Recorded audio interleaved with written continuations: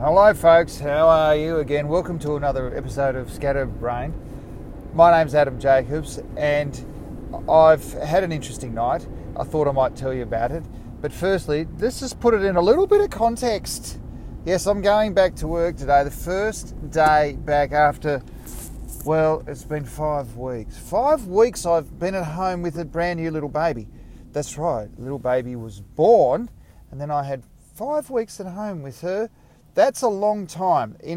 Now I'm I'm making this podcast from Australia for those people who are listening. I don't know, possibly overseas, could have overseas listeners, who knows. That's the thing with this podcast, you just don't know who's listening. But that's the idea. So in Australia at the moment, it's 7:15 on the eastern side of Australia. I'm driving through traffic. Everyone's just crazy. They're like, I've got to get there. And when they get there, they're like, why am I here? So that's me today. First time back after 5 weeks.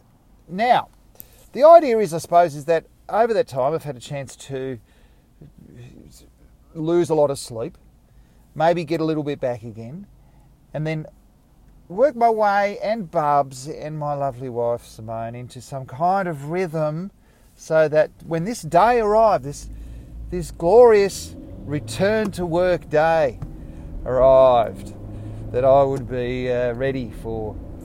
I'd be at least batteries half charged. How's that? Batteries half charged.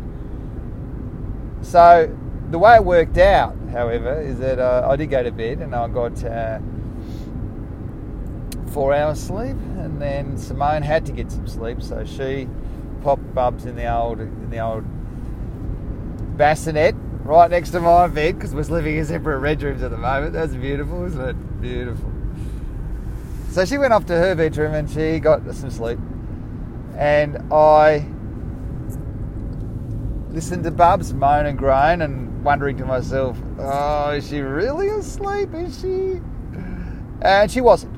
So then for the next 3 hours or so, I amused Bubs with all my shenanigans, which included bottle feeding, a lot of back patting, a lot of walking around, humming and moaning and all the rest of it, and then opening the curtain so that she could see the street lights, because she likes that for some reason. I don't blame her. And then she didn't go to sleep. She went to sleep eventually for about half an hour possibly. I didn't look at the clocks. I didn't want to know. And that's my advice, I think, to you people out there today, that if you don't want to know how much sleep you're missing out on, then just don't look at the clock. And then when the alarm goes off, tell yourself, wow, that was fantastic. I feel refreshed. Tell yourself that. Be convincing when you do it.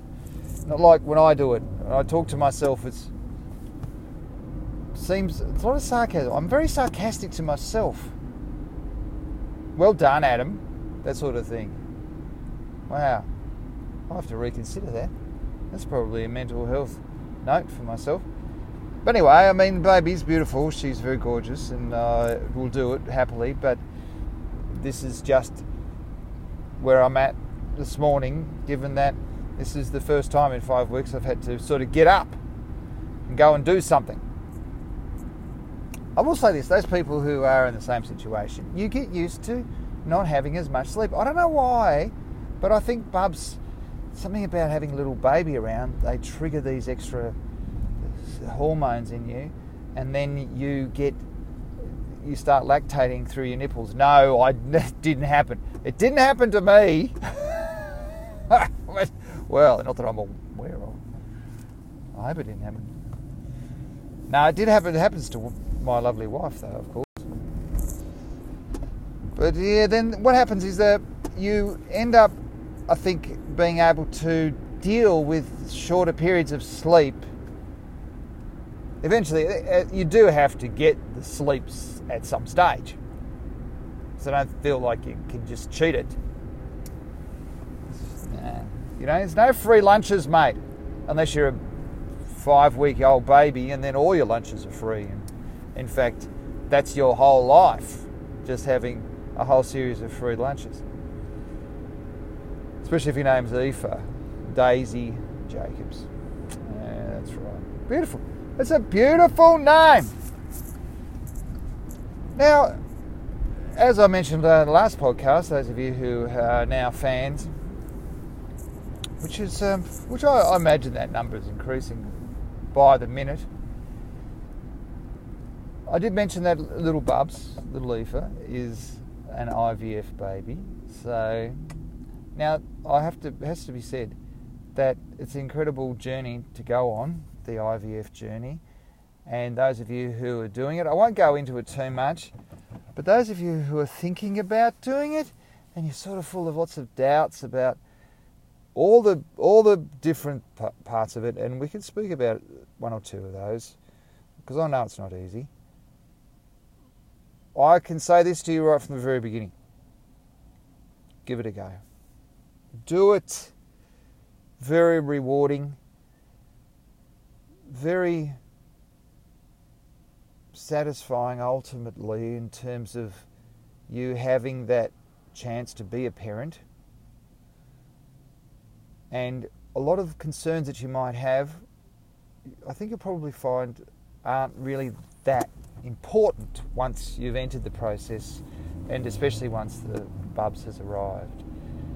Because if you go through the process properly, then you end up having this sort of bizarre community of people around you who are just as happy as you are that you've managed to create a bit of life.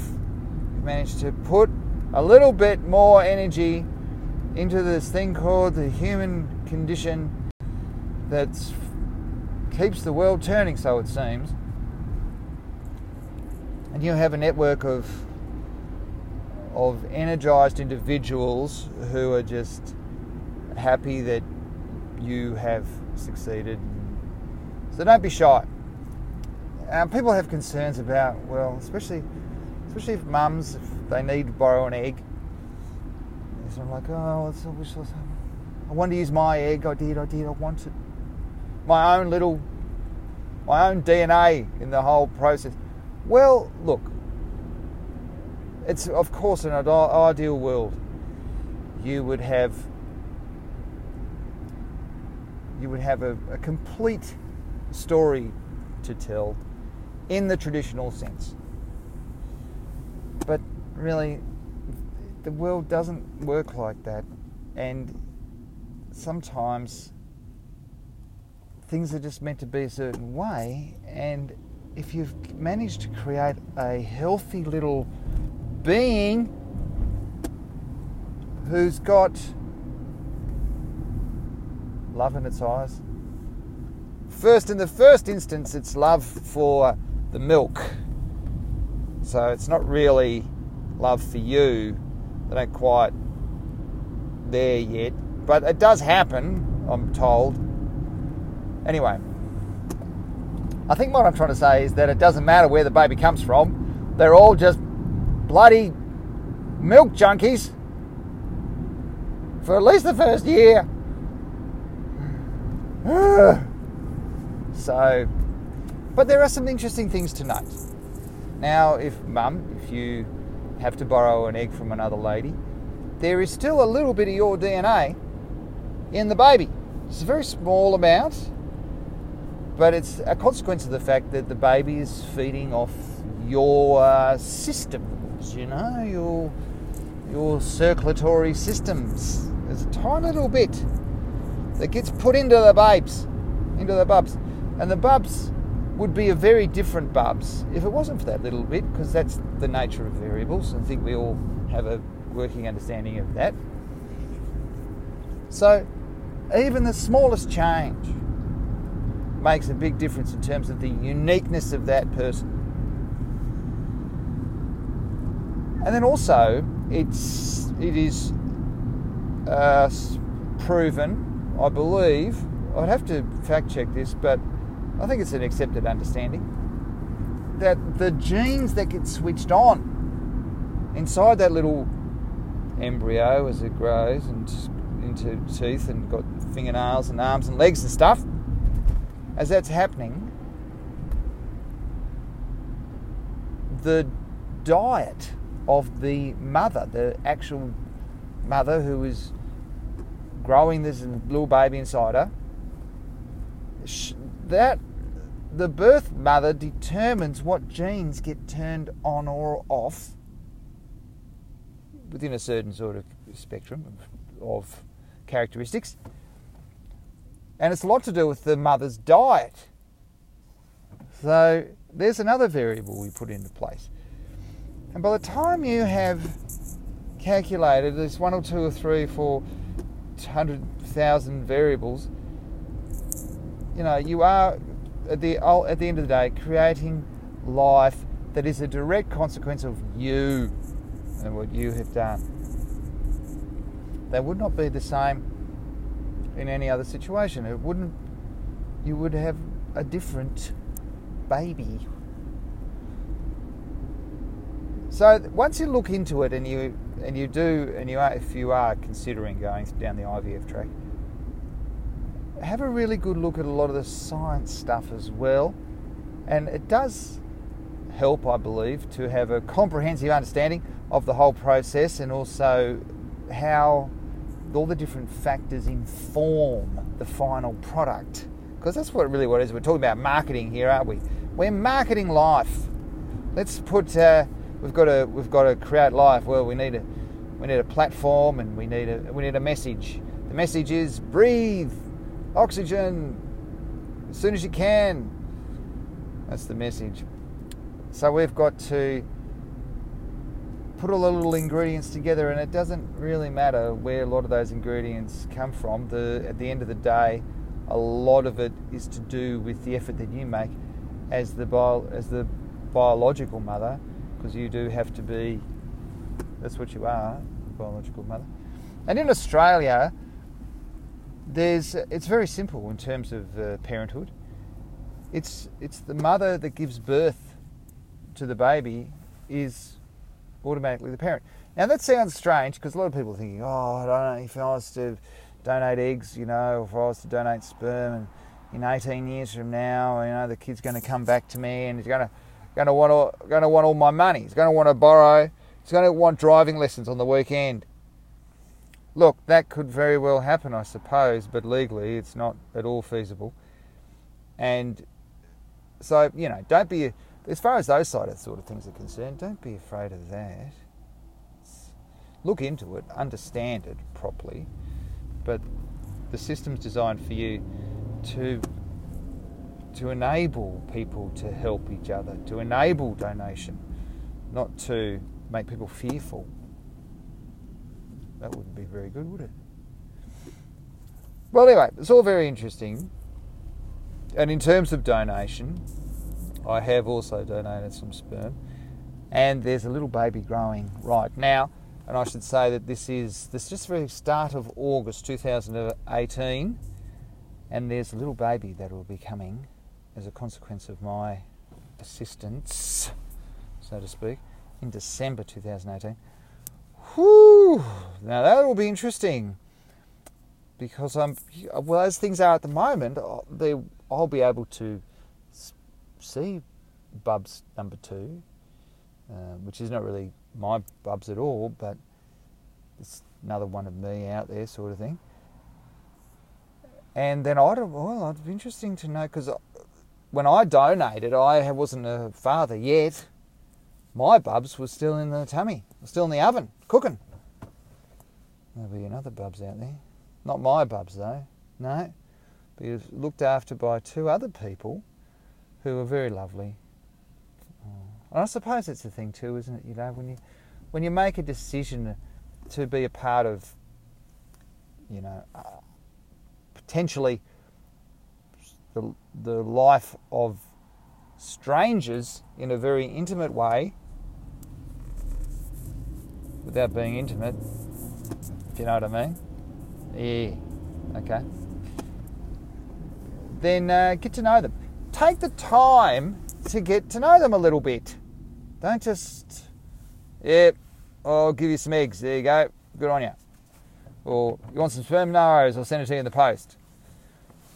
Go to the cafes and sit down and have a chat. And our egg donor was in Sydney. We went to Sydney. We went to Sydney. And we met her at the local. And we had a meal. And we talked to them. And they've got 2 little children as well. So we played around with the 2 little children. We all got to know it. And that was before we'd even begun the process. So, hey. I suppose those of you who are interested in going through this process and having a little baby through the IVF system, do yourself a favour. First, know as much as you can. And secondly, take it a little bit slow. Get to know the people who are the ones that may potentially help you. Don't be afraid if there's a little bit of incompatibility and you have to keep looking. It's all part of the journey and it's beautiful. Oh, I think that's enough for today. This is Scatterbrained, where I get to talk about the craziness of my life at the moment. Not exceptionally crazy, but hopefully as I talk to you, I'll get some funny things happening and then I can turn those into jokes for my next comedy show, which will be 2019. I'm Adam Jacobs and I'll speak to you again next time. Thank you very much.